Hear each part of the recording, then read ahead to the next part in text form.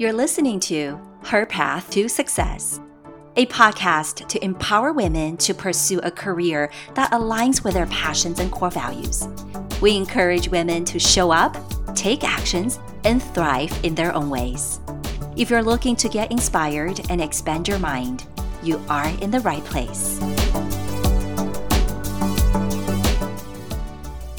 Hello everyone. Welcome to Her Path to Success. I am your host, Peggy Wu. Today is my solo episode, and I want to talk about the holistic approaches that I took to create a change in my life. Because I get this question from friends and clients a lot, and it's about how I left my corporate job. I reflected and traced back to each step I took before I left my corporate job and concluded that the change I made came from using 3 holistic approaches. I'm going to share them with you here today, and you let me know what you think. So the first thing I want to mention is practicing mindfulness, which helped me become more self-aware and mindful of my everyday life, contributing to the change.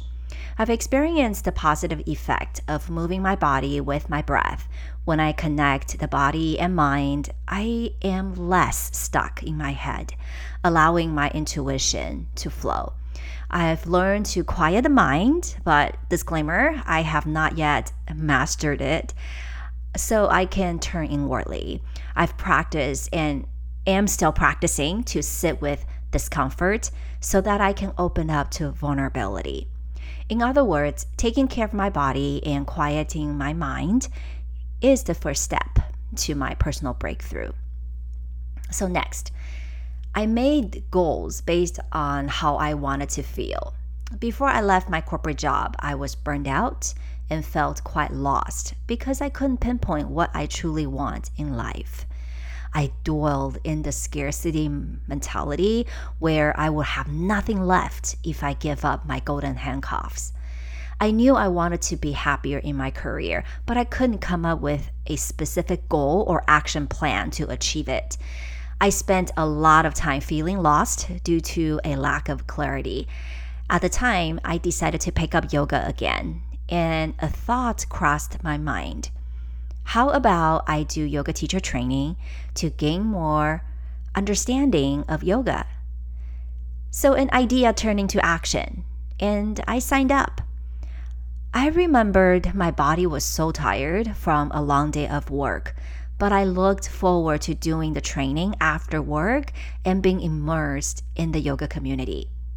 I knew so little about yoga at the time, and I didn't even believe that I had it in me to be a yoga teacher. Little did I know, my life started to change after the training. It began with teaching once a week right after completing the training program. I wasn't confident, but an opportunity came up, so I took it. From there, I started to experience joy. I feel alive when I teach yoga and receive so much positive energy in return for contributing to others' well-being. I enjoyed every moment of being a yoga teacher, and I wanted more of it. I set feeling good about what I do every day as my intention, and being a change maker and having blissful experiences from my work as my goal. I later discovered life coaching, which turned into a transformative event as well. I learned so much about myself through studying to become a life coach. It's a path that allows me to help others in a meaningful way and be a change maker, which aligns with my intention and goal. I uncovered my limiting beliefs and dealt with my inner critic through the process. I learned that it's okay to show vulnerability and accept myself as I am. It's so tough, and I'm still trying. I don't know if I'll ever master it, but I intend to feel good about what I do every day. Another thing I'm practicing is to be nice to myself. I'm not talking about buying myself something luxurious or getting pampered. I mean, these are nice things to do for myself, but what I realized is that building a good relationship with myself is even more rewarding. I'm not going to lie, I still have a perfectionist living inside me. And when she lashes out on me, she could really do some damages. I know she's a part of me, and her intention is to protect me. Rather than suppressing her, I accept her. I observe and I listen to the negative comments that she feeds me. I also do my best to reframe all the negative thoughts that she puts in my head. The key is, I no longer allowing her to control me. A powerful tool that I believe helped me carry out my intention and goal is manifestation. I appreciate the feeling of making a difference through teaching yoga and being a life coach. So I consistently manifest the desire to help people and feel good about what I do. Honestly, I didn't know I was manifesting at first. I was simply craving for the energizing feeling from building the mind-body connection and helping others. My understanding of manifestation is more than writing self-affirmations. I love self-affirmations and I teach and practice self-affirmations all the time. However, there's more to it. Manifestation occurs when we align our beliefs, thoughts, feelings, words, and actions and practice them repeatedly. Our brain learns the information through repetition and creates new neural pathways that become the basis of our habits and reality. Even if you don't know much about or believe in manifestation, you are already doing it without knowing. Let me give you an example. When you believe you deserve more money, you'll think about ways to boost your income. If you also feel strongly about your potential and values, you are inclined to verbally convey to your friends and family that you want to find a job that pays more or find another way to make more money. Also, you might propose a raise to your boss and find another job if that's how you're going to get to where you want to be. So during that process, you might even visualize having more money and what you will do with the increase. Your beliefs, thoughts, feelings, words, and actions are in sync. And that's manifestation in the works. Of course, manifestation is a big topic, and I'm not going to get into details today, but I want you to know that it doesn't mean that everything will happen according to plan as long as you manifest. If a part of you doesn't truly believe that you deserve more, or you consistently have negative thoughts about yourself and feel unmotivated, then it's less likely that you'll take well thought out action.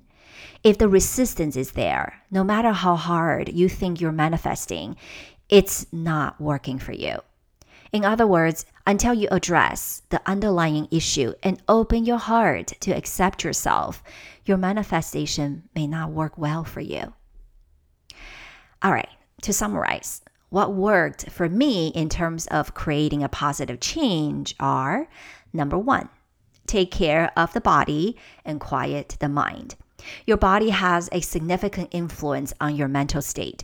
When you take care of your body, you nourish the mind. Also, quiet the mind from time to time so you can turn inward and listen to your intuition. Number two, set a clear intent for daily life and a goal for the future self. Don't get fooled by your ego. Seek guidance from your heart. Don't give in to social pressure or get confused by the shiny object. See beyond what's right in front of you and set intentions and goals based on the positive emotions you wish to have more of. Also, think about who you want to be and how you want to feel. Number three, use the power of manifestation to get to your intention and what you want in life. This doesn't mean that you only think and not act. Finding an alignment within yourself is the key. Your beliefs, thoughts, feelings, words, and actions must all come together and be practiced repeatedly. That's how you live your intentions and turn your goals into reality. But don't forget, identifying self-doubt and fear is a part of the work.